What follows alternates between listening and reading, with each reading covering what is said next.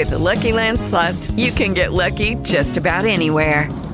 This is your captain speaking. We've got clear runway and the weather's fine, but we're just going to circle up here a while and get lucky. No, nothing like that. It's just these cash prizes add up quick. So I suggest you sit back, keep your tray table upright, and start getting lucky. Play for free at LuckyLandSlots.com. Are you feeling lucky? No purchase necessary. Void where prohibited by law. 18+ terms and conditions apply. See website for details. Okay, round two. Name something that's not boring.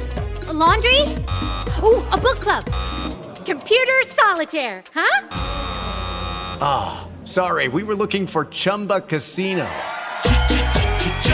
That's right. ChumbaCasino.com has over 100 casino-style games. Join today and play for free for your chance to redeem some serious prizes. ChumbaCasino.com. No purchase necessary. Void where prohibited by law. 18+ terms and conditions apply. See website for details. You're listening to the Heroes Podcast Network.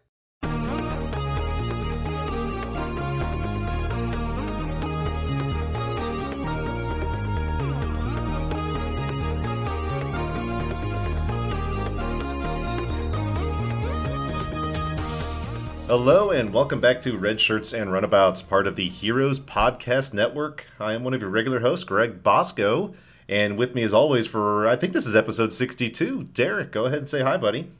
Yeah, hi, it is episode 62. Good to be back, of course, to talk Trek and disco and all those lovely things. Yeah, and I mean, this past episode, Light and Shadows, Light and Shadows, that's right. We were just joking about which one is plural. But before we dive into the episode, okay, in the past, 36 hours, there has been, 18 different news bits of Star Trek moving forward. They are, it was quiet for a couple weeks. It's not quiet now. Certainly not. And so for perspective, everybody, we record on Monday nights. So when we talk about the last 36 hours, we mean, basically over the weekend through Monday. And yeah, tons of news with the Picard show. We got a lot. Starting with Jonathan Frakes, who announced that he is confirmed to direct on the new Picard show. And so he's excited about that. We have not confirmed that he will be Riker at any point, but that he will at least be behind the camera. I mean, he's obviously directed Trek before, not just Discovery, but TNG films. So no stranger. And he's kind of Trek royalty. You know they were going to have to find a way. And I actually mentioned that to you a couple weeks ago. I was like, it would be great if they keep him involved because he was involved in the episodes. He wrote Voyager episodes. I think he directed a DS9 episode or two. Mm-hmm. He's like James Doohan. He loves Star Trek and he loves what Star Trek did for him. And he's always going to stay involved. Yeah, this is definitely something that is just a part of who he is. And, he's mentioned recently that he regretted turning down directing Nemesis. And I think most of us would have liked to have seen him do that. There was that big campaign to have him do Star Trek 13 before Justin Lin had signed on, and we didn't know who the director was going to be. But, he talked a little bit about being typecast as not just a sci-fi actor, but specifically a Star Trek actor. And that's kind of led him to become a director, which he claims that he's actually better at and enjoys more. So, I can't really say I always thought he was great in all of his Riker roles and his voice acting that he did, like gargoyles and things like that. But yeah, and so anyway, he also saw bits from the new animated show Lower Decks, and he says it's pretty hilarious. So that means which is that good. Yeah, I love it. If he's saying that, especially with. I don't know if you've seen any of the Star Wars The Resistance, the new TV show of theirs. Not yet. It's pretty weak. The Star Wars, the Clone Wars cartoon, it is not. And so, Frakes, I always like it because he's kind of optimistic, which is good. But Lower Decks, I love the original Star Trek animated show. It's cheesy, it's corny, but it's fun. And, it's something, my daughter can watch. Mm-hmm. I think that's a really key point because, people are not, and this is, of course, not everybody, and I certainly don't think it's either of us. Some people are upset that they announced that Nickelodeon is also going to get an animated show in addition to Lower Decks.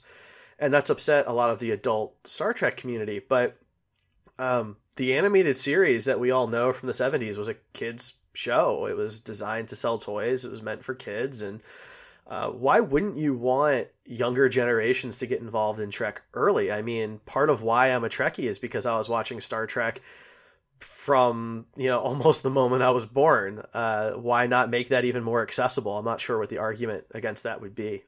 Yeah, I mean, I grew up with Next Generation, and if we can get more fans, I mean, I'm never going to argue against doing stuff to have content for more fans.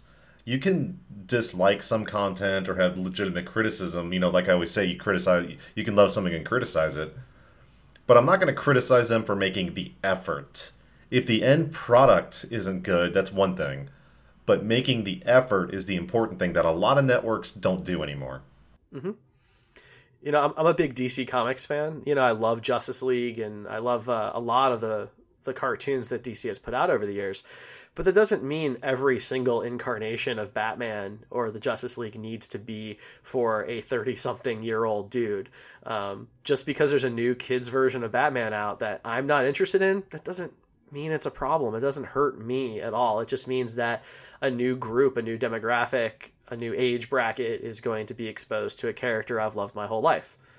Well, it's, Family Guy and Big Bang Theory, I think, are perfect examples of popular shows where a lot of the original fans didn't last the entire series of the television show because they just kind of got tired of, for whatever reason, the repetition or the style.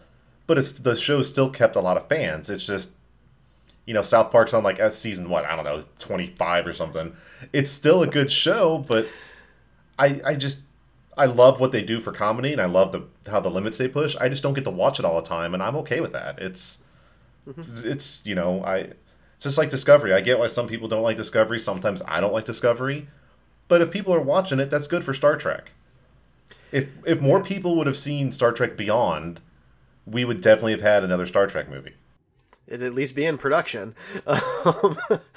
And I'm with you there, right? I mean, the whole point of TV, it is an entertainment. It's an art, it's an entertainment, but it is a business. And if people aren't going to watch it, then you're not going to get more of it. And for Trekkies out here, those of us who have watched Discovery, who have paid for CBS All Access, part of that group is to thank for the Picard show and Lower Decks and Georgiou's Section 31 show and this new Nickelodeon show. Like, this is allowing Star Trek to have a new renaissance that we haven't seen since the 90s. Well, let's be honest. As much as I tease Game of Thrones for some quality issues, if Game of Thrones wasn't so successful, we wouldn't be getting a Lord of the Rings TV show on Amazon. No. We wouldn't. And I know the Hobbit movies were kind of hit or miss, but I still love Middle-earth. I love the story. We're going to have, a seven-season Lord of the Rings TV show about the adventures of Aragorn or something? That is... There are no fantasy-style shows like that, like Lord of the Rings, on television right now. I mean, the last one on TV, you could argue, was maybe Legend of the Seeker, and that was, a decade ago. And I loved it. It only got 2 seasons, even though there's, 18 books or something. So, this is what we want, right? We want more nerd content. I don't know why anybody would ever be upset about that. Now, if I could get it, if there was some ridiculous show where they're like, we're going to make a show from the point of view of the Cardassians during the conquest of Bajor, I'm like, I don't know if I want to watch that. But they're not saying that. I mean, they're, we're going to show the Cardassians killing the Bajorans. I'm like, maybe not that topic. No, this is good stuff. It's just, a kid Star Trek show sounds great. I mean, it may not be for me, and that's fine. But I do want to have kids someday, and hopefully it'll be for them. And you have a daughter, maybe it'll be for her. You know? And Lower Decks, I mean, a show based in the Academy, I would have loved that if I was in high school or college. I would have eaten that up. Because I wish I could have gone to Starfleet Academy. I'd probably be terrible, but... So yeah, it's just another example of all this Star Trek news and Star Trek content. I think that's good. So speaking of which, there's more about the Picard show. So we know who is directing the first episode. I'm not really going to call it a pilot because the show's being made. The whole 10-episode season is being made. And it's not the old concept of pitching a initial episode to hopefully get a season is not the not the process that this show is used. But and I believe, I apologize if I'm pronouncing her first name wrong, but Hanelle Culpepper will be directing the very first episode of the Picard series, whatever that ends up being called. And this is a big deal because she is the first female director to launch a Star Trek show. So TOS all the way through Discovery have all been launched by male directors. This is the first Star Trek show to be launched by a female director. For those wondering, she has already directed 2 episodes of Star Trek Discovery, one in season 1, and then an upcoming episode here in season 2. I believe it's episode 10. So she's already familiar with Star Trek. She has, she has a lot in her back catalog of things. I mean, she's directed for Gotham, which is the big Fox DC Batman show, Criminal Minds, How to Get Away with Murder, American Crime, lots of drama type stuff that you mentioned, Greg. But she does have some Star Trek experience, and that's who will be kicking off the first 2 episodes, the first 2 hours, so to speak. Well, and she's a very experienced TV director, which is vastly different than a movie. And I think that's a very good choice for them to make, is find an experienced TV director that's used to those 45, 50-minute time spans to condense stories and get stuff on screen as much as possible. And I think, I think I was reading a website and they were talking, one of the rumored show titles is Star Trek Destiny. And I hope that's not it, because I don't want another STD type thing. People tried that with Discovery before we convinced them, no, just call it Disco. I think I saw another rumor out there that was like Star Trek Legacies. I thought that was kind of cool, but it also I think there was a video game Star Trek Legacy in the 90s, so I don't know about that. But, I mean, we'll see. They got time to come up with a name, and, here's the thing. Star Trek Voyager, that's the name of the ship. Star Trek Deep Space Nine, that's the name of the station. Star Trek Discovery, that's the name of the ship. I don't know, call it Star Trek Valiant or something. I don't know, because Valiant flies around Picard or something. I don't care. Well, see, and the name Destiny, Star Trek Destiny, kind of creates a separate set of problems, because it's actually a book run in the Star Trek books, in beta canon, so to speak. Now, the one cool thing about that is it actually heavily includes Ezri Dax. And I believe, I have not read all of these yet, but she's captain of the Aventine, and that would be really cool. I don't know if she wants to come back or anything like that, but I don't want them to use a prominent name that already has its own story, because I think that causes confusion, right? Because let's say it is called Star Trek Destiny and you really like it and you're like, oh, I wonder if there's any books, and you look them up, you might be sorely disappointed to find out it's a completely different story. So since you mentioned Ezri Dax, the actress that played her, Nicole DeBauer, I believe it is. Mm-hmm. I met her at a convention about a year and a half ago. Ooh. Lovely woman, very communicative, really good with the fans. She's like another Benjamin Button, like I joked about last week. She's like de-aging the older she gets. It's like... So if she wanted to be on Star Trek again as a captain, I think I shared some art on Twitter a couple of months ago about a future Ezri Dax TV show where she's captain. She could easily, she could step onto the set tomorrow and still pull it off perfectly. She still looks like young Ezri Dax from DS9. So that'd be fun. I keep joking about a Captain LaForge show, which of course I would watch. Yeah, that'd be cool. But I don't know what LeVar Burton thinks about that. But again, we got plenty of Star Trek content. And think about this: we went years without anybody talking about Star Trek content, and now there's Star Trek all over the place. That's a good thing. It is. We only have little bits of casting information so far for the Picard show. Officially, the Variety is reporting this, so this is a pretty good source. I know there's been some other things floating around about other casting decisions, but since it hasn't come from any of the major news outlets at this point, I'm a little hesitant to say that those are real. But this is Variety. That's a pretty big one. But Santiago Cabrera and Michelle Hurd have both been cast in the new Picard show.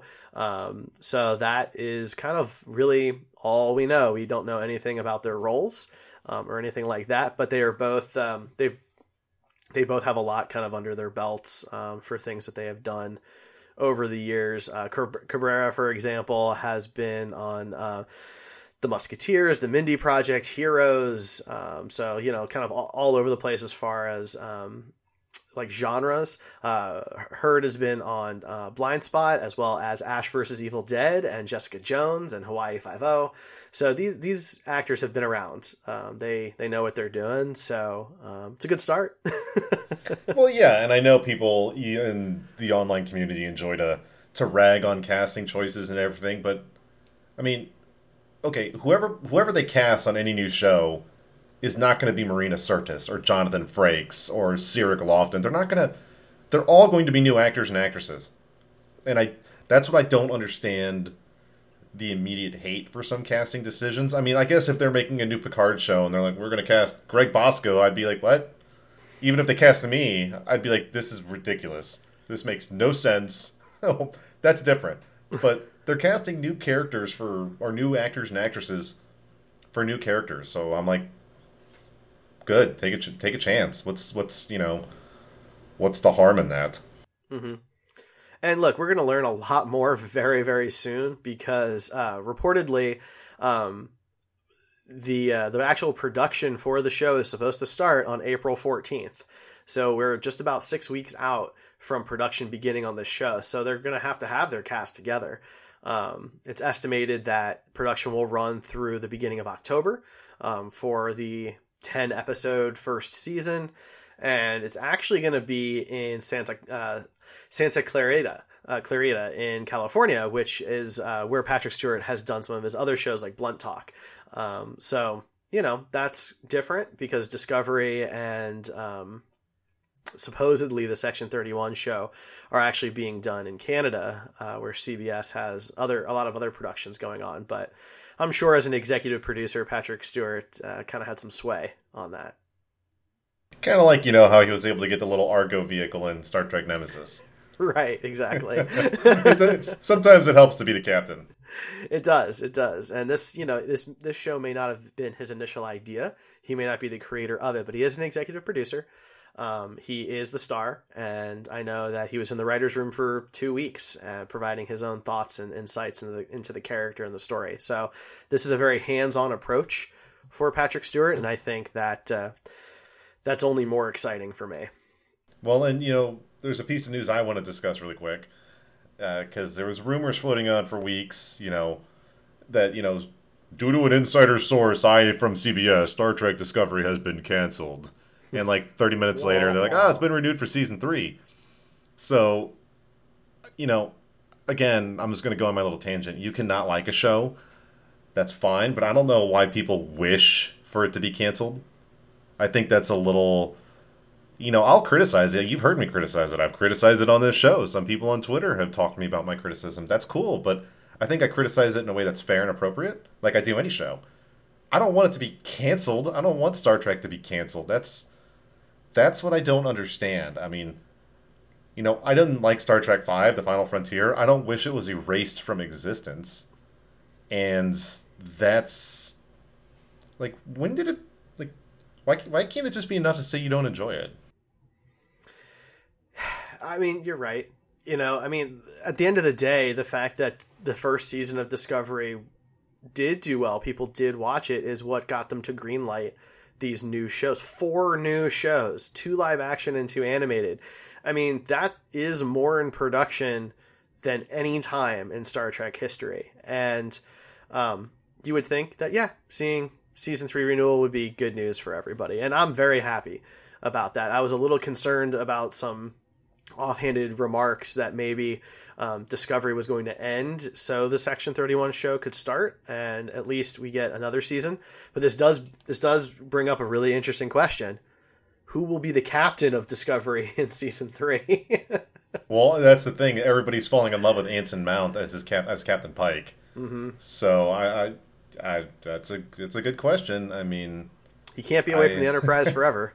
No, he can't be away from the Enterprise forever. Maybe they'll finally let Saru become captain. It's possible. Very possible. Give us our first legit main screen non-human captain, please.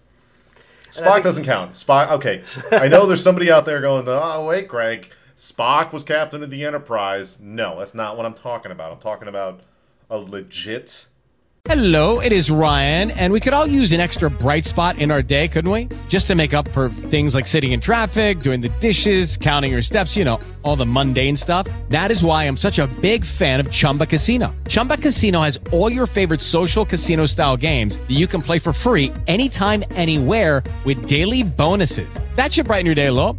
Actually, a lot. So sign up now at ChumbaCasino.com. That's ChumbaCasino.com. No purchase necessary. VGW Group. Void where prohibited by law. See terms and conditions. 18+. Hello, it is Ryan, and I was on a flight the other day playing one of my favorite social spin slot games on ChumbaCasino.com. I looked over at the person sitting next to me, and you know what they were doing? They were also playing Chumba Casino. Coincidence? I think not. Everybody's loving having fun with it. Chumba Casino is home to hundreds of casino-style games that you can play for free anytime, anywhere, even at 30,000 feet. So sign up now at ChumbaCasino.com to claim your free welcome bonus. That's ChumbaCasino.com and live the Chumba life. No purchase necessary. VGW Group. Void where prohibited by law. See terms and conditions. 18+. Non-Prime Federation species captain of a ship. Even just the lead of a show. I mean, sure, Spock was captain in a couple movies, and let's face it, he never really got to play captain because Kirk was always there, Yeah, Kirk was always there. It was the Worf problem that the TNG films had. You still needed both of those guys. So, no, you're right. I think it would be cool to see an alien captain. Certainly just having more diversity in that role would be great. To date, we still have only had one woman be captain and only one person of color be captain of the lead ship. So I would certainly like to see some diversity there. If you're not going to do an alien, then let's work on that diversity rather than having, another white dude. So... Yeah, I know what you mean. Although I think seeing Stamets as captain would just be entertaining for me. Oh God! Just 'cause his kind of management by chaos. I think that would just be fun to see on screen. But that's just because I like Stamets and I like the actor so much. Well, I mean, I kind of assumed that at some point Sonequa Martin Green's Michael Burnham would have become captain, but now she'd have to leapfrog Saru, and there'd have to be a pretty good reason for that to happen. Yes, and you and I have been joking for a couple of years now where Starfleet's that pseudo-scientific military organization, leapfrogging ranks on a ship. They would have to get rid of Saru. They would have to literally move him to another ship, or otherwise the dynamic on that cast and crew would just be... It would be off. It's, you remember in Best of Both Worlds when they're talking about promoting, when Riker's talking about promoting a first officer and he's talking to Worf, he's like, I legitimately considered you as first officer. I'm like, really though? I'm like, did you? Over Shelby or Data? I think he did because, I don't... Early on, at least, he doesn't really like Shelby because she's kind of inserting herself into his, quote, family, right, on the Enterprise. And then Data, there's always, those issues about should an android command a starship, and there's even episodes that focus on that topic. And so at that particular point, that early on, maybe Worf would have been his first choice because... he is a Klingon, he's a warrior, he's a tactician in many ways, and Riker could trust him. No, that's a good point. It's just I'm always going to support the rank thing, and there's actually we can start talking about the episode now because there's a rank thing I want to bring up on Star Trek Discovery with the cast and crew. So we're done with the news, I think. All right, so let's take a quick break, and then when we come back, we'll talk about the episode. Hey there, I'm Batman. And I wanted to tell you about my friends at the Screen Heroes Podcast. They deliver sweet justice in the form of discussing movies, television, and me. They love my movies. Every single one of them. Yes, even that one. Sometimes they even have me on as a guest, which is thrilling. You can find them at twitch.tv/heroespodcasts. Live on Tuesdays at 9 p.m. Eastern Gotham Time. If you can't tune in live, the new shows go up on places like Spreaker, Apple Podcasts, Google Play, Gotham Radio, Themyscira Live. Now, back to your regularly scheduled Batcast. All right, welcome back, everybody. We were just finishing up talking about some of the ongoing Star Trek news. There's news all over the place. About the only news we don't have right now is there's no new Star Trek games yet, so that's always a little bit of a shame. Although my favorite mod for Stellaris just got updated, Star Trek New Horizons. So any of our Stellaris fans out there, go download it. It's the best Star Trek game I've ever played. It's not even a real one. But let's talk about Light and Shadows, another episode where they don't waste any time, do they? They don't. No, this is a very fast-paced episode. A lot of content is pushed together into this one, that is for sure. Well, and I love it because, I always compare, unfortunately, everything to Game of Thrones. Game of Thrones these past 2 years has, so much filler of you have, 2 people talking for 7-10 minutes, and that's it. And then you add it all up, and they're like, man, we lost 300 minutes this season to people just talking and not doing anything. It's like Discovery's really not doing that. When even when they're talking, something is happening, or they're talking about the specific plot, or they're talking about trying to find Spock, or how to engage Section 31, or what to do about the Red Angel. There's always at least something happening, which I think is important. Absolutely. Now, this episode, of course, brings us back to Vulcan, which is probably the alien planet we visited the most in Star Trek history, I would think. And Burnham, of course, is trying to find her brother, and he thinks that Amanda will be able to help her find him. Was there any doubt in your mind that Spock wasn't going to be nearby? No, it was just, I knew it was, and because it kind of makes sense. The last place they would look is his own home planet. Mm-hmm. That it's the joke that more people are in car accidents within 2 miles from home because everybody's like, oh, it's a coincidence. It's like, no, it's because most people spend their life near home, and the Starfleet's looking all over the galaxy because of his shuttle, the perfect decoy, and he's just hiding out on Vulcan. And I get it, hide out, the place where he goes. They kind of said that line. He's almost trying to reset his brain to what he knows. So he goes back to Vulcan, where he was born and raised and learned logic. Yeah, I think him being on Vulcan actually is completely logical, for the very reasons you said. Oh, I see what you did there. It was interesting, though. I actually was wrong about where on Vulcan he was going to be. I really thought he was going to be in one in the temple that we see in Star Trek 2009, right, where all the holiest of scriptures are, because I had remembered that you can't beam him in and out of there, so Spock would be safe in there. We've heard of it before, right? This would be something kind of a little connection. I was pleasantly surprised that they had a new thing. He's in a tomb, right? And I thought that was kind of cool to find him somewhere else. I was hoping he'd be talking to that computer from Star Trek 4 again, but that's just me. It's asking him the exact same questions from the movie. I'm like, yes, perfect. How do you feel? He's like, oh, that's what resets his brain. He's like, oh man, I'm pissed. And the computer's like, what? Oh man, fantastic. And I love Amanda because I love Mia Kirshner. I think she's a great actress. I love how she looks. I love how she acts. I love how she's even kind of calling Sarek out a bit, where she's letting her humanity take over, where she's even kind of challenging him. She's like, but Sarek also had some growth and development and actually had a good line. We're skipping ahead a little bit, but Sarek had probably one of my favorite lines I've ever heard from him. And we've had a lot of Sarek over the years. It's when he's talking to Amanda. They're going back and forth. Not really arguing. It's like arguing Vulcan style. Sparring a bit? Yeah, they're sparring. They're challenging each other's points because at this point in the episode, they're talking about how best to take care of Spock. And do you take him to the doctor? What do you do? And Amanda's challenging him, and Sarek comes around, and he basically says, well, he does say, he's like, I'm not going to lose both of my children on the same day. And that's because, you've been pointing out for years, Vulcans have emotions. They just suppress them. Mm-hmm. And he's letting logic dictate his emotions in the sense of it's not logical to risk both your children, and he also doesn't want to lose both of his children because he knows what will happen if Burnham goes off with Picard. That's Plot a different twist. Show. Plot twist. Picard is the Red Angel. It's him realizing if she takes Spock and they fall into the wrong hands, that he could lose both his kids, that she could end up going to jail, and Spock could... I don't know what the punishment in Starfleet is if you actually kill 3 doctors or something. It's probably not good. I would imagine not.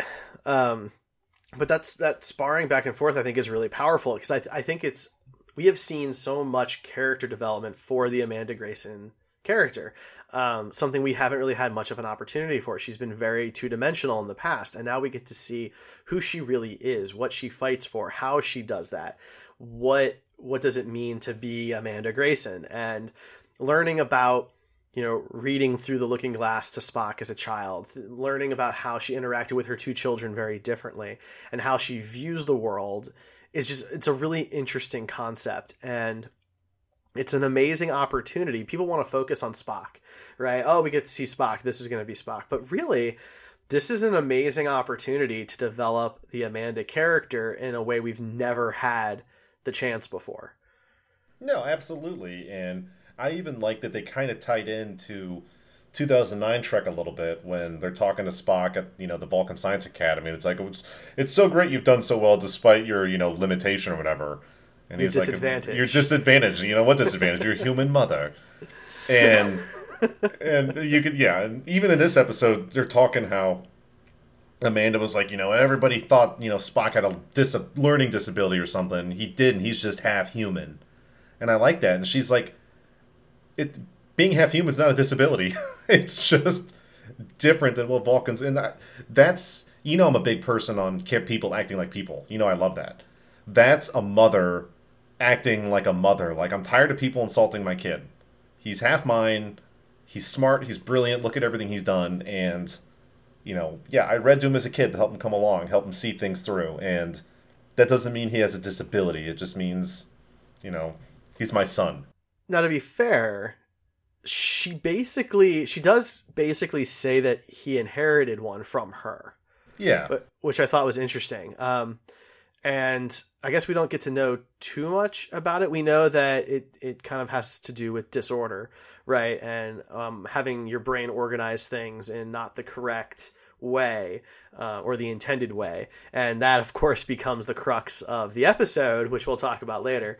But I liked that she found a way to speak to Spock about this through another narrative, right? It's very meta in a way because Star Trek is an allegory. Star Trek has always been at its best an allegory, right? And whether it was for racism or sexism or philosophy or religion, spirituality in general, ethics and moral plays, like that is the heart of Star Trek.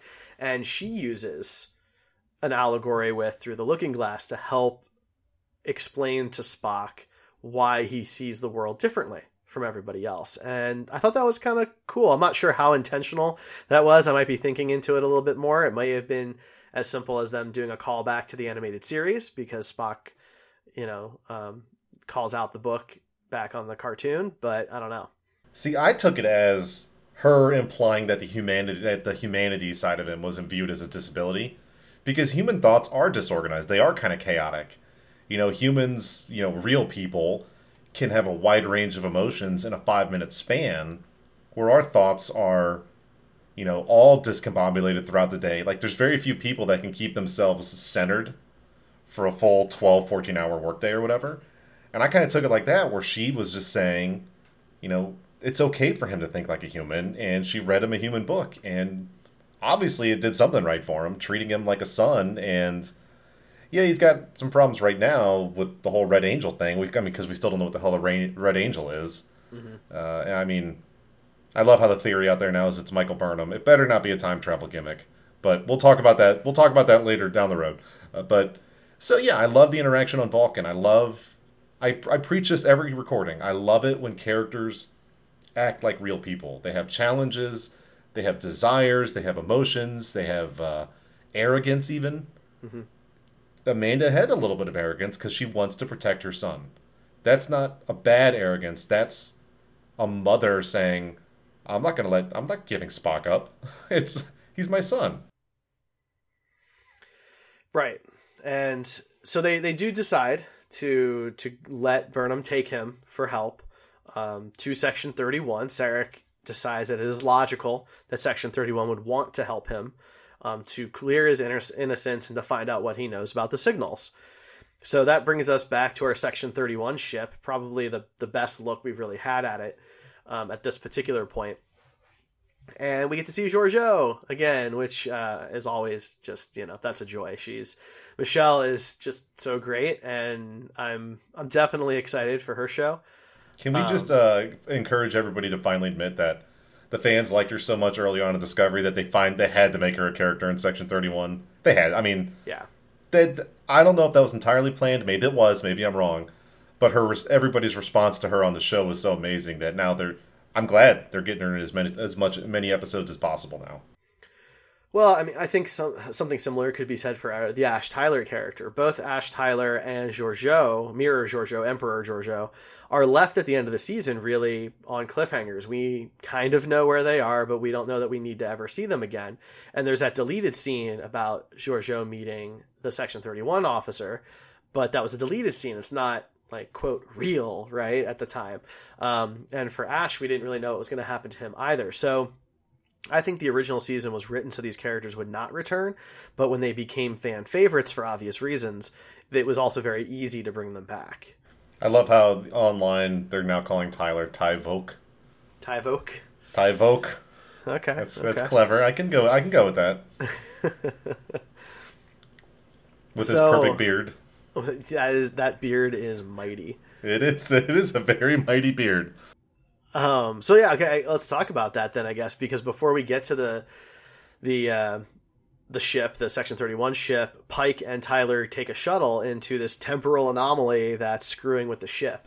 I gotta be honest, the way they showed the ship being impacted by the anomaly, I thought was pretty freaking cool. No, that was... I liked it because they did it in a way that showed threat to the ship, but that would also freak people out.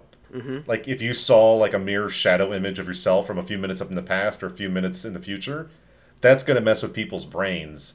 There was a scene on the episode that drove me crazy, and remember when Pike and Tyler got sucked into the actual temporal vortex itself? Mm-hmm. Mm-hmm. And Tilly goes down to engineering, and she's talking to Stamets, and Stamets had no idea.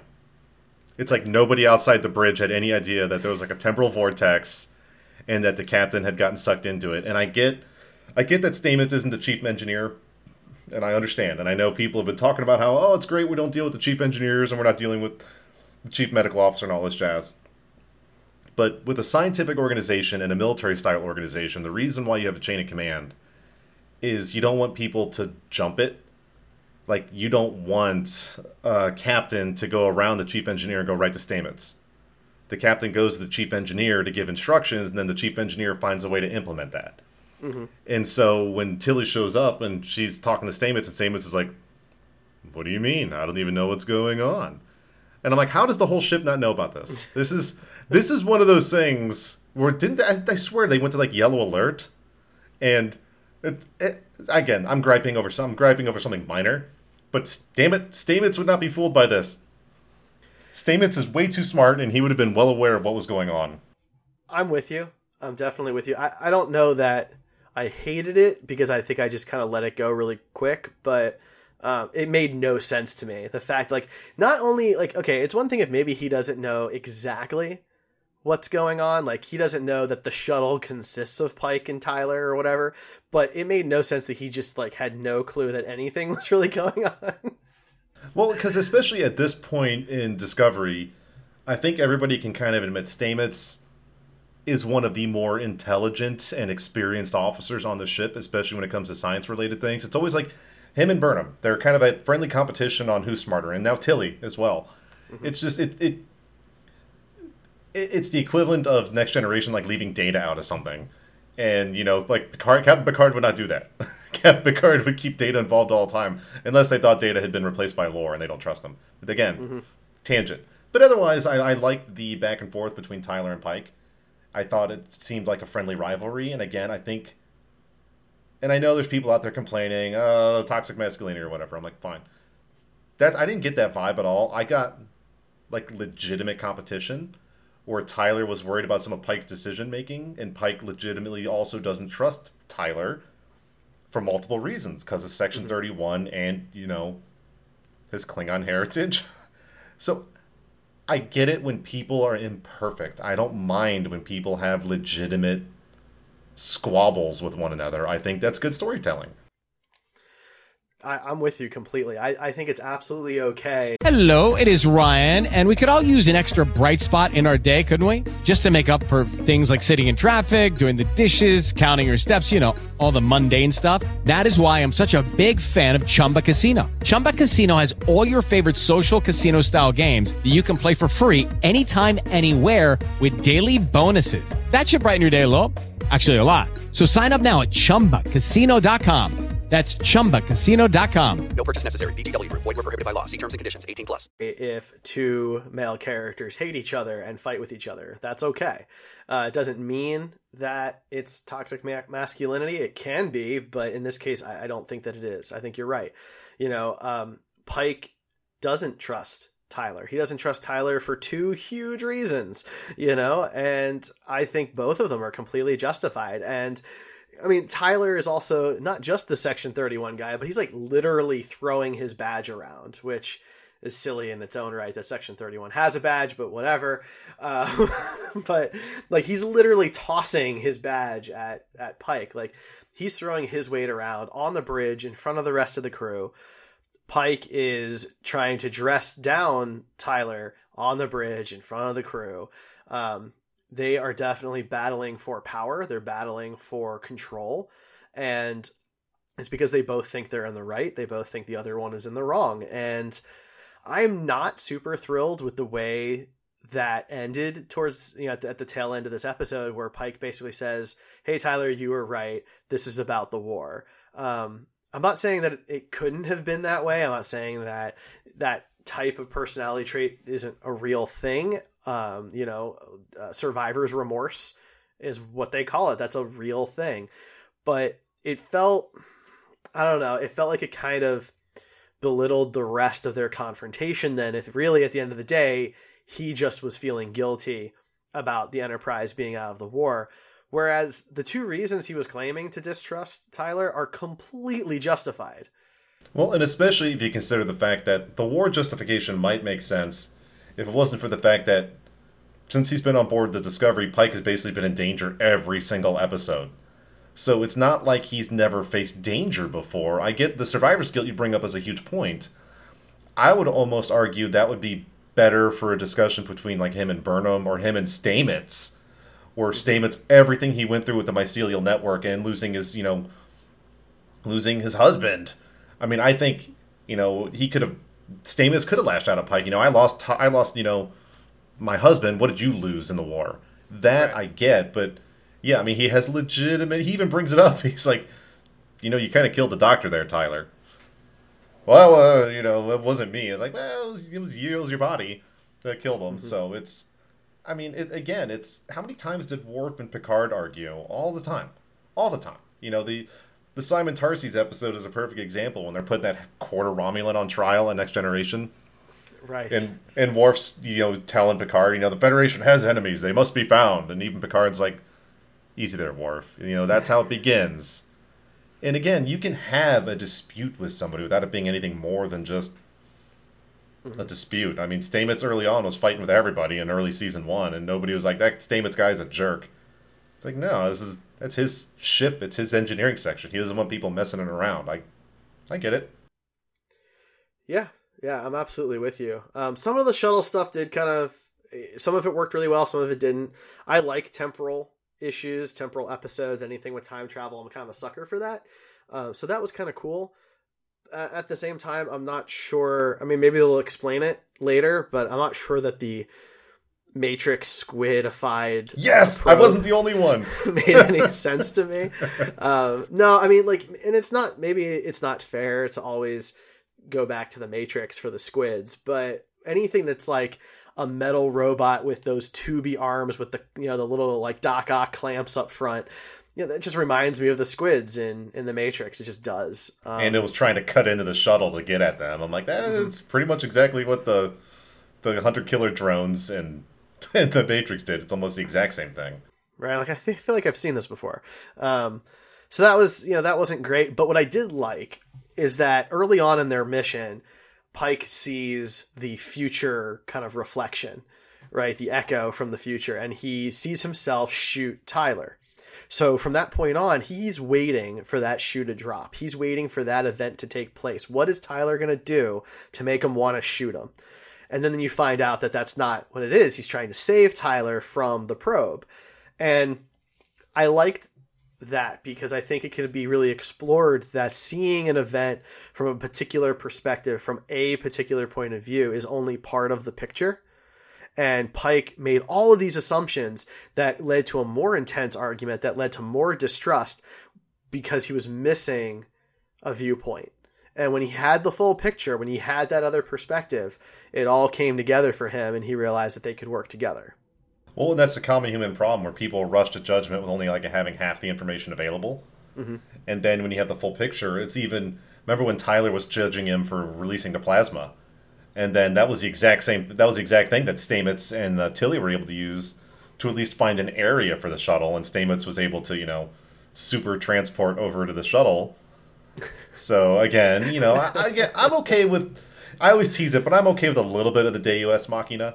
Because there are some solutions where you need that. And look, I think this was... If you reverse the polarity enough times, then you're fine. If you hide in the moon's magnetic field, yeah. I mean, if we can buy that, I can buy Stamets beaming into a temporal distortion, and it's going to turn out this is the same temporal distortion from All Good Things, the last episode of Star Trek TNG. That would be interesting, though. I forget what part of space that was in, so I don't know. I guess it was not. That was in the neutral zone. I remember that because they made a big deal about that. This is not the neutral zone. Right. That's so fair. And again, like you said, temporal stories, if done well, can be cool. It's just maybe because they even kind of alluded to the fact that the probe, maybe it comes from the same time as the Red Angel. Maybe the Red Angel's kind of hostile. Or it could be something else. It could be the Red Angels trying to protect them from whoever created the damn probe. Yeah, it doesn't make sense to me that it would be the Red Angel, because at this point, the Red Angel has only done things to help, seemingly, right? They helped find, the crashed ship, helped the village population, helped the Kelpians, so I find it hard to believe at this point it was all a setup to have an advanced probe kill Captain Pike, Yeah, I am in. It's the Star Trek First Contact joke. You're like, why did the Borg go back in time to 2063? Instead of a 1066 when the Normans invade England. It's like, well, in that case, I think they're going to win, guys. Well, right. I mean, hell, the Borg, all they had to do was go back in time to when we just had single-shot muskets or earlier, and they would have had literally no problem. And don't fight your way to Earth to go back in time. Just do it in the middle of the Delta Quadrant. Oh, look, here we are. Yeah. So again, I mean, we could poke a hole in any story, but yeah, I'm with you, man. The Red Angel being evil, unless they're trying to say, I don't know, unless they're trying to kill Pike or Tyler for some reason. But again, that would make no sense. So unless they're about to drastically change things, and it turns out this is actually a reboot of Star Trek, and they kill Pike next week, I don't know. Oh man. So then of course we've got all the Section 31 ship stuff, right? Where Georgiou basically wants to help Burnham break Spock out of the ship. Now, this plot is very interesting to me because, she's trying to convince Burnham that she cares about her. And I think to a small extent, maybe she does. But I do think this is really about what Georgiou says, which is making Leland look bad. Because she wants to be in control. She wants that ship. She wants Section 31. She's an emperor. She does not want to sit as somebody's number 2 or 3 officer, right? So I like this plot point because I feel like we're going to start seeing her evolve and her become more powerful. She's already shown in this episode that she has something over Leland. She knows he's responsible for Burnham's parents' death.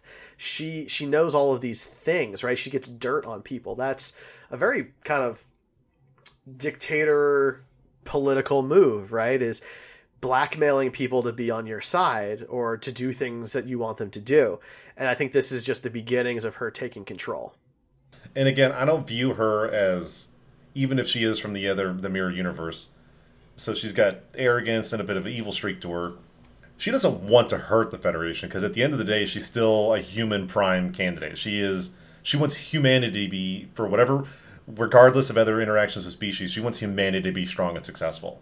Mm-hmm. So whatever her long-term goal is, she wants humanity and at least kind of part of the Federation to be successful.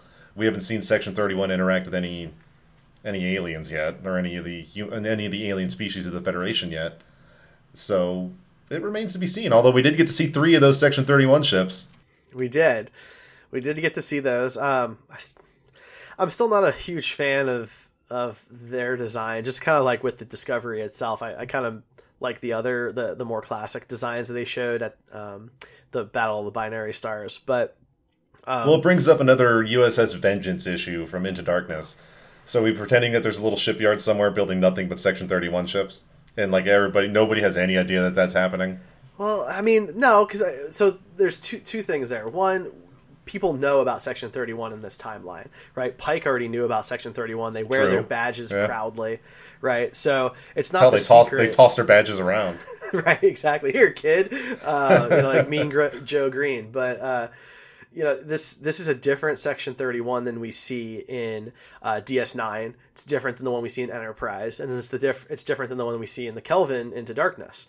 This one's much more public. But second, these ships are really tiny, like maybe 4 decks. I was looking at some pictures of it, and they look like they're maybe just 4 decks, maybe 5, and they're tiny ships with the folding nacelles and everything and all of that. These ships have got to be smaller than the Defiant. Maybe they only have a crew of 30 or 40 people, which would make sense for Section 31. And when you think about the Vengeance, first it's important to know that Enterprise in the Kelvin universe is larger than the Enterprise E. Okay. Okay, yeah, you're right. It is. It's like right? 1,200 meters long or something. And then so the Vengeance is like 4 times, 5 times the size of the Enterprise. That makes the Vengeance the biggest Federation ship we've ever seen. I mean, would have been nice to have like 10 of those when the Borg invaded, but like we're bordering on like the size of DS9 as just a roving battleship, a roving dreadnought. Right. So like hiding that installation while you're a secret organization seems less likely than building these tiny little covert ships that people already know about.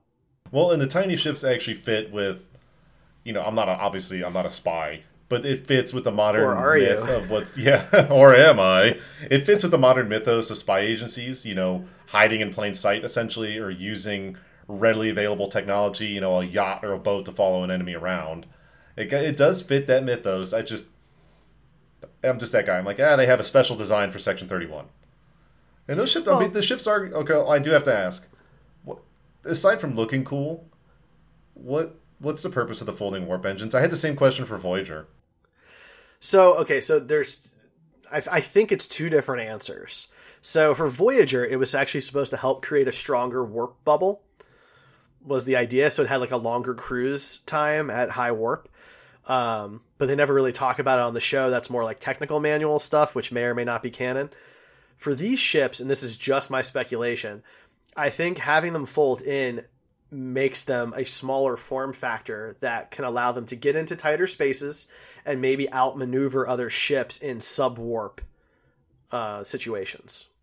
Okay. I can buy that.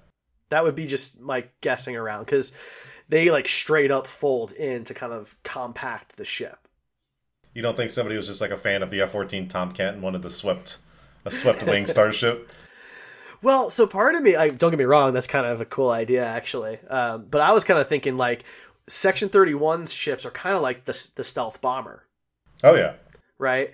The bomber is one of our most advanced pieces of air technology. Not the most anymore, of course, right? But when it was built, it was incredibly advanced. And these ships are kind of like that, right? We knew about the stealth bomber. Our allies and enemies knew about the stealth bomber, but not enough to really be able to do much about it.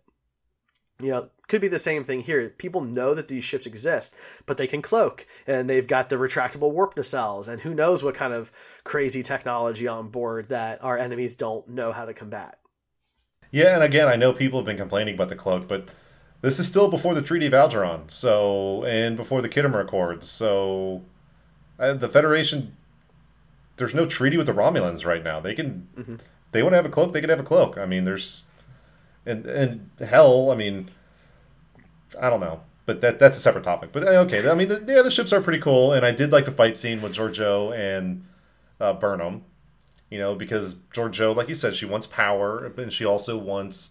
I do think, and she kind of alluded to it, I think there's a part of her that legitimately wants to help Burnham. And, obviously does. She helped Burnham. But, it was cool because, she's like, yeah, Leland lied to you. That thing's going to just, mess up his brain. It's going to mess up his memory. It's a memory extractor, not a memory purifier or whatever. It's going to, it's going to destroy his brain. And, she had no reason to tell her that outside of, like you said, she wants power. And if she can help somebody at the same time of achieving her goals, that's what a Terran emperor from the Mirror Universe would do. Help herself at the same time. If she happens to help somebody else, okay, so be it. But it's also helping her achieve her long-term goals. Exactly. Yeah. No, I think you're absolutely right. But it's a good fight scene. I mean, look, anytime you can get Michelle Yeoh to do any martial arts, do it. Yeah, take advantage of it. Everybody will watch that all the time. Because she's just spectacular. I mean, that's what she's been doing for most of her career and I assume life. It's something that she specializes in. So there's not a lot of opportunities to do that on Star Trek, right? She's a captain, she's an emperor, now she's a covert agent. Now she can do that because she's doing, these hand-to-hand combat scenarios. I'm hoping that on the Section 31 show, we get to see that a little bit more with her maybe confronting groups of aliens and things like that to really show off what she can do. Yeah, but let's talk about the part everybody's talking about. Which part is that? Yeah, which part is that? When Burnham figures out the numbers. And she's like, oh, the numbers are correct. They're just in the reverse order. And she asks the computer to do its little widget thing. And it's the coordinates for a planet. Dun, dun, dun. I am going to truth bomb people here in a minute. It's the planet Talos 4. Whoa. Everybody remembers the Talosians from the original series. And I know there was a collective sigh. I get it. I could hear it from just the internet waves. There's a Talos. They can't go to Talos. That hasn't happened yet. No. In the episode where Pike goes to Talos, that happens before the current timeline they're in Discovery. I think it was 7 years earlier than the year they're in right now. Because everybody... Not quite that long. It's more like 5 years. Okay. Yeah. But my argument still stays the same, is Talos already exists. People know it exists. And you remember the whole point later on when Spock is trying to help Pike get back to Talos is because, or Spock is trying to help Pike and all that, it's because Spock knows of their mental powers. And so if he has a mental issue, I would argue, why don't you go to Beta's head or something? But that's besides the point, or whatever. You're Vulcan, you're already telepathic anyways, can't Sarek help you? It doesn't matter. They're going to Talos 4 because, at least continuity's sake with the timeline, they're already aware of the Talosians' mental powers. Mm-hmm. They already know it, and, I don't know if General Order 7 is in place on Talos yet. I don't think... It is. Okay. It is, but it doesn't matter because Burnham is not acting as a Starfleet captain. She's not following orders. She's going rogue. And you know what other planet was forbidden? Genesis. Okay. Yeah, I see what you did there. So let's just slow down and pump the brakes for a second for all the, because I've seen a lot of people bitch about General Order 7. And look, okay, I know what it means, but I just want to read it real quick off of Memory Alpha for those who may not know what General Order 7 is. Quote, no vessel, under any condition, emergency or otherwise, is to visit Talos 4. Okay, that's cool. That's like the Prime Directive. You don't have to follow it, okay? And Burnham clearly is choosing not to follow it in the same way that Kirk and the gang stole a frickin' starship and sabotaged a prototype to go to another forbidden planet. For And the same guy, by the way. And have we forgotten that he also blew up the Enterprise? Blew up a starship. So, I mean, there's a bit of a precedence for people going rogue here. And the Telosians are, you know, one of those famous Star Trek species. So I'm actually... Why does everybody want the Romulans to be involved? But if you bring up any other goddamn species, people are like, no, we can't have that species. It has to be Klingons or Romulans. I'm like, have you guys ever watched a Star Trek show? There are thousands of species out there that we don't even interact with. And they picked one that we know in canon has extremely strong mental capabilities. You're not going to take him to the Breen and say fix his brain. You're not going to take him, you know, to the Ferengi to fix his brain. I mean, so people can argue about whatever they want, but it's actually probably one of the most logical decisions the show's made on, you know, using established canon to fix a character or help a character out. Well, a lot of people have complained that there isn't enough connections to old canon in Discovery, for good or for bad. And this is a great example because the Telosians are a race, a species that you can't show in the TNG era or later because they died out. That was the whole point of the Cage, was that they were dying out. And so they weren't going to survive another century and a half to get us to the Picard era. So if you're ever going to see them again, this is the show to do it on. This is something unique to this century that they can do that still has ties to the original series. So it's weird that there's so much backlash about it. I gotta be honest, as soon as, you know, Talos 4 is said, I was super excited.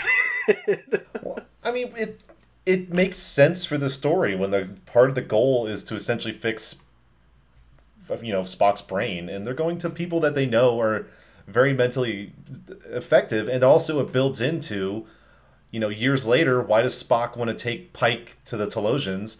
It's because Spock in the back of his brain might say, I remember when they helped me out. Mm-hmm. And yeah, they're kind of jacked up with what they're doing with the menagerie, but there's still a sense of decency inside them to the point where they took care of Pike for whatever reason. I mean, they didn't have to.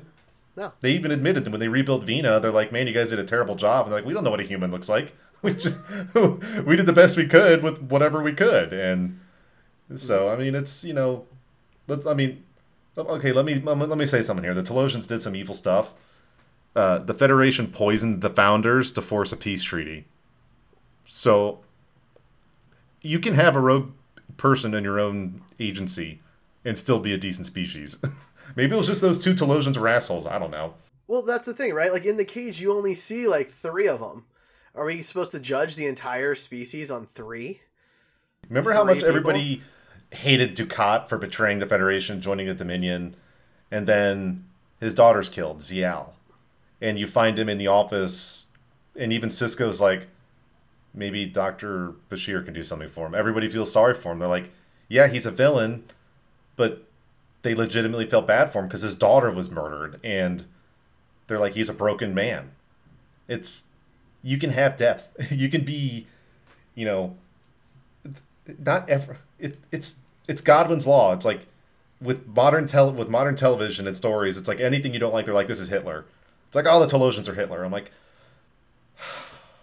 really? I'm like, we've had the Klingons fight wars, the Romulans fight wars with us. I don't hear anybody hating on the Romulans or the Klingons. No. Ever. And there is no alien species more classic than the Telosians. No, it was the first one we saw on screen, and other than Spock, other than Spock. I mean, for freak's sake, I stopped myself from saying the real F word. I mean, Duras kills Kalar on DS9 on the Enterprise D, and nobody's like, I hate all Klingons. It's the opposite. Mm-hmm. Everybody loves Klingons. They are probably fan favorites. No, I'm with you. I'm really excited about this. I am very much looking forward to them expanding the mythos of this species, this alien, because we know very little about them, right? I mean, at the end of the day, they really only show up twice because Gene Roddenberry had an idea to use the footage from the pilot that was canceled or wasn't picked up, and that's it. That's all we have is pieces of an episode or the original pilot.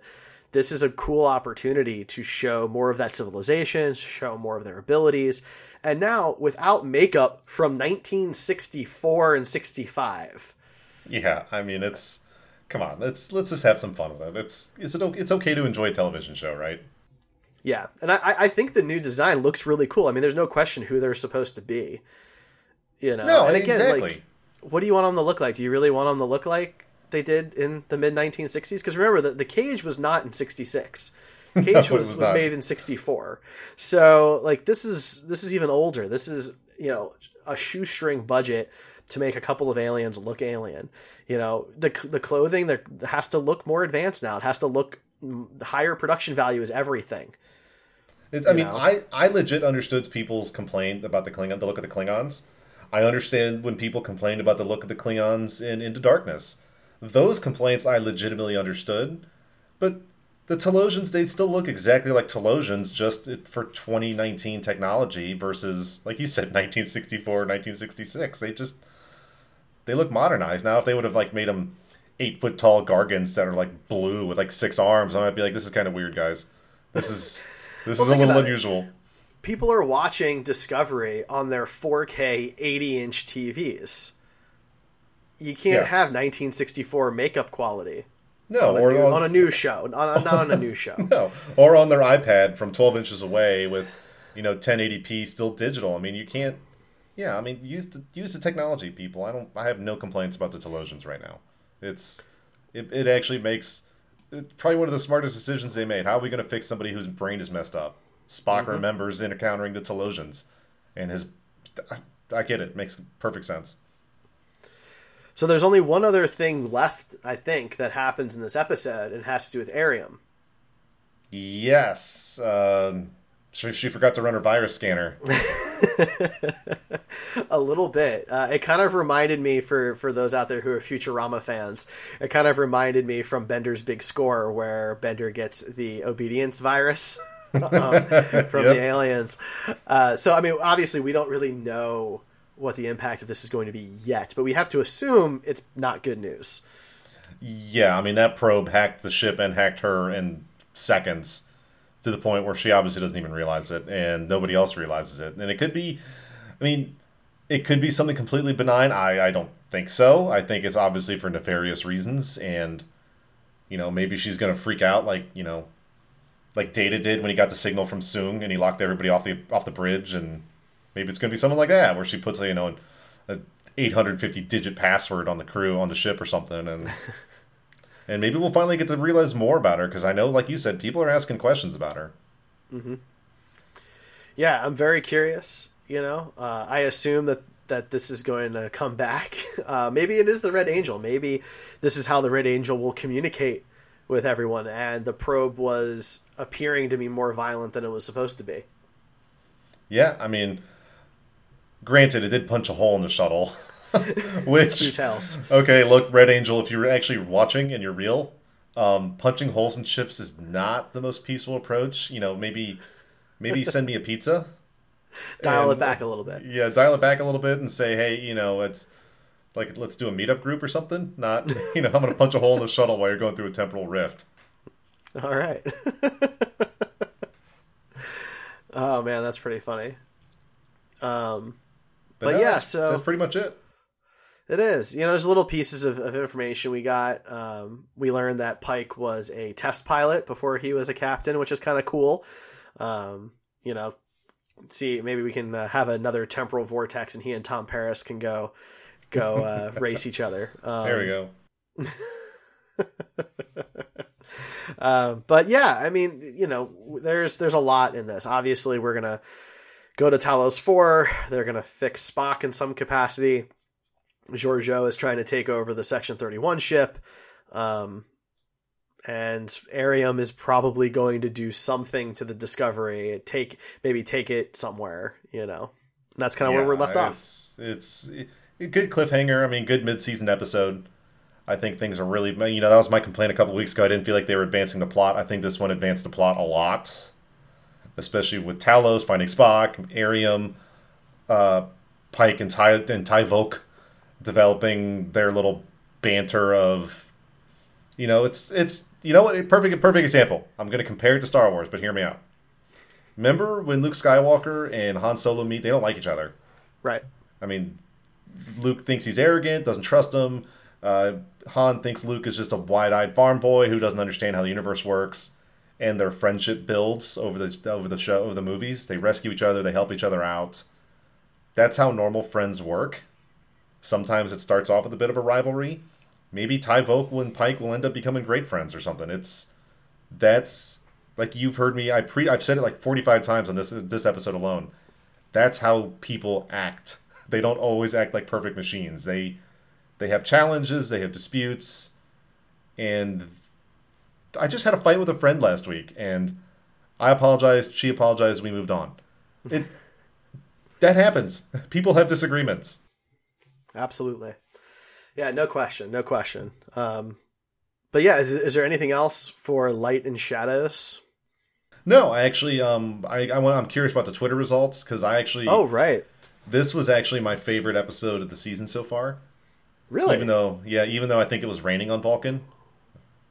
It was. It was definitely raining. I'm that guy. I'm like, does it rain on Vulcan? I thought Vulcan was like a dry, horrible desert. But, that's just me. Somebody's going to tweet at me, Greg, it rained in episode 19. I'm like, all right, you're right. I'm wrong. So, yeah, we do have the Twitter results. So, 60%, 60% gave it an A, 26% gave it a B, with 9% giving it a C and just 4% giving it a D or lower. So 86% giving it a B or higher, which definitely kind of keeps it in the running. I mean, to be fair, most of our followers anyway seem to be very happy with this season of Discovery. Definitely rating it higher than the IMDb ratings, which have most of the episodes under an 80%. I like how we're using IMDb anymore since everything's going to hell with Rotten Tomatoes, so... I never trusted Rotten Tomatoes, but, We'll see.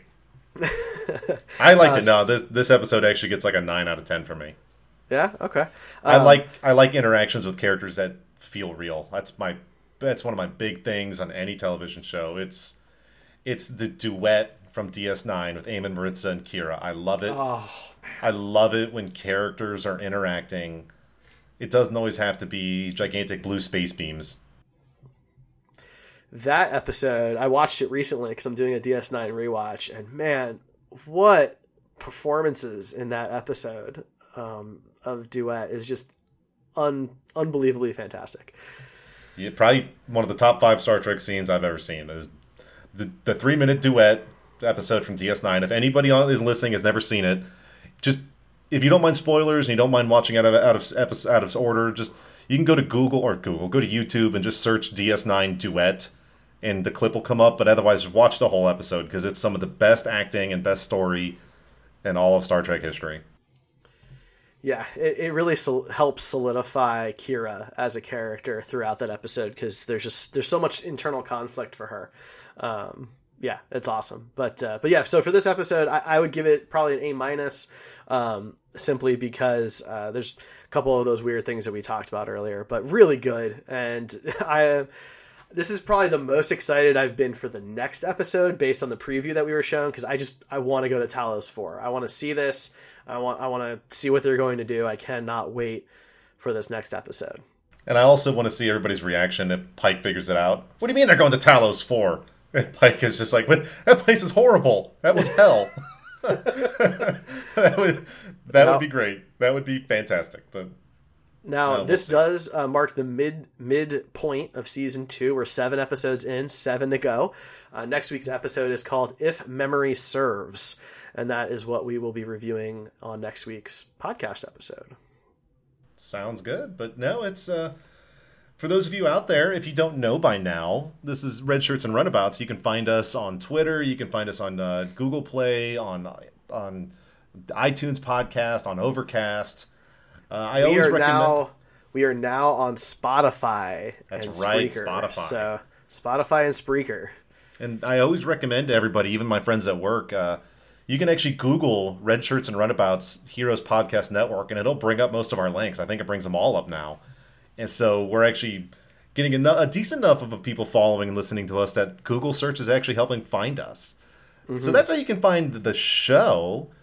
Derek, if people want to find you and interact with you, how can they? Well, I am the Star Trek Dude on Twitter and Facebook, but primarily Twitter. And real quick, if you want to see both of us in person, you can do that at Planet Comic-Con. The last weekend in March, that Saturday, we are doing a live panel of Red Shirts and Runabouts at noon. So from 12 to 12:50, we will be doing the Ultimate Star Trek Crew, where we will be building the Ultimate Crew with the audience. Greg and I will both be there, so you should be there too, if you are within a reasonable distance of Kansas City. No, hell, if you're in an unreasonable distance, come to Planet Comic-Con. I mean, aside from all of the normal fun convention stuff, last year we had a whole bunch of Star Trek people. This year we got a whole bunch of the Harry Potter actors and actresses.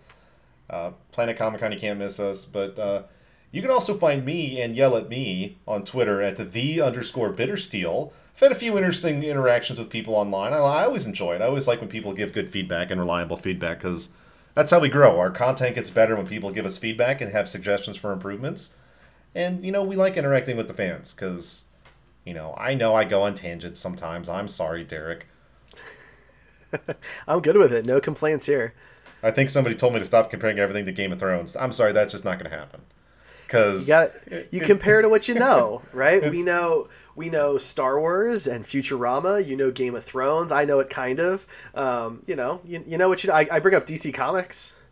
Yeah, you bring up DC Comics. I mean, I love Futurama comparisons, and I'm all about sci-fi nerd fantasy culture. We need more of it on TV. I can only stand so many reality shows when, watch The Bachelor as this guy promises to give his virginity up. I'm like, no, he's not. I'm like, stop. How are people buying this? He's like 38. This is not, Steve Carell. But anyways, tangent. But that's how you can find us online. Google Red Shirts and Runabouts or Google Heroes Podcast Network. There's a whole bunch of other shows. Derek here hosts several of them, including Screen Heroes. So again, find us on Twitter, find us online, find us on Facebook. Come see us at Planet Comic-Con. Otherwise, Derek, that's all I've got. All right. Well, we'll talk next time, I guess. I'll see y'all then. Red Shirts and Runabouts is part of the Heroes Podcast Network and is hosted by Gregory Bosco and me, Derek Mayer. The music is by Flying Killer Robots. Please follow us at Red Shirts Pod on Twitter or at Heroes Podcasts on Facebook, Instagram, or heroespodcast.com. You can subscribe to our show on Apple iTunes, Google Play, Spreaker, and pretty much any other podcast app. If you enjoy the show, please support us. We have a Patreon at patreon.com/heroespodcasts, and we also have a Ko-fi, ko-fi.com/heroespodcasts. We'll catch you next time. Live long and prosper.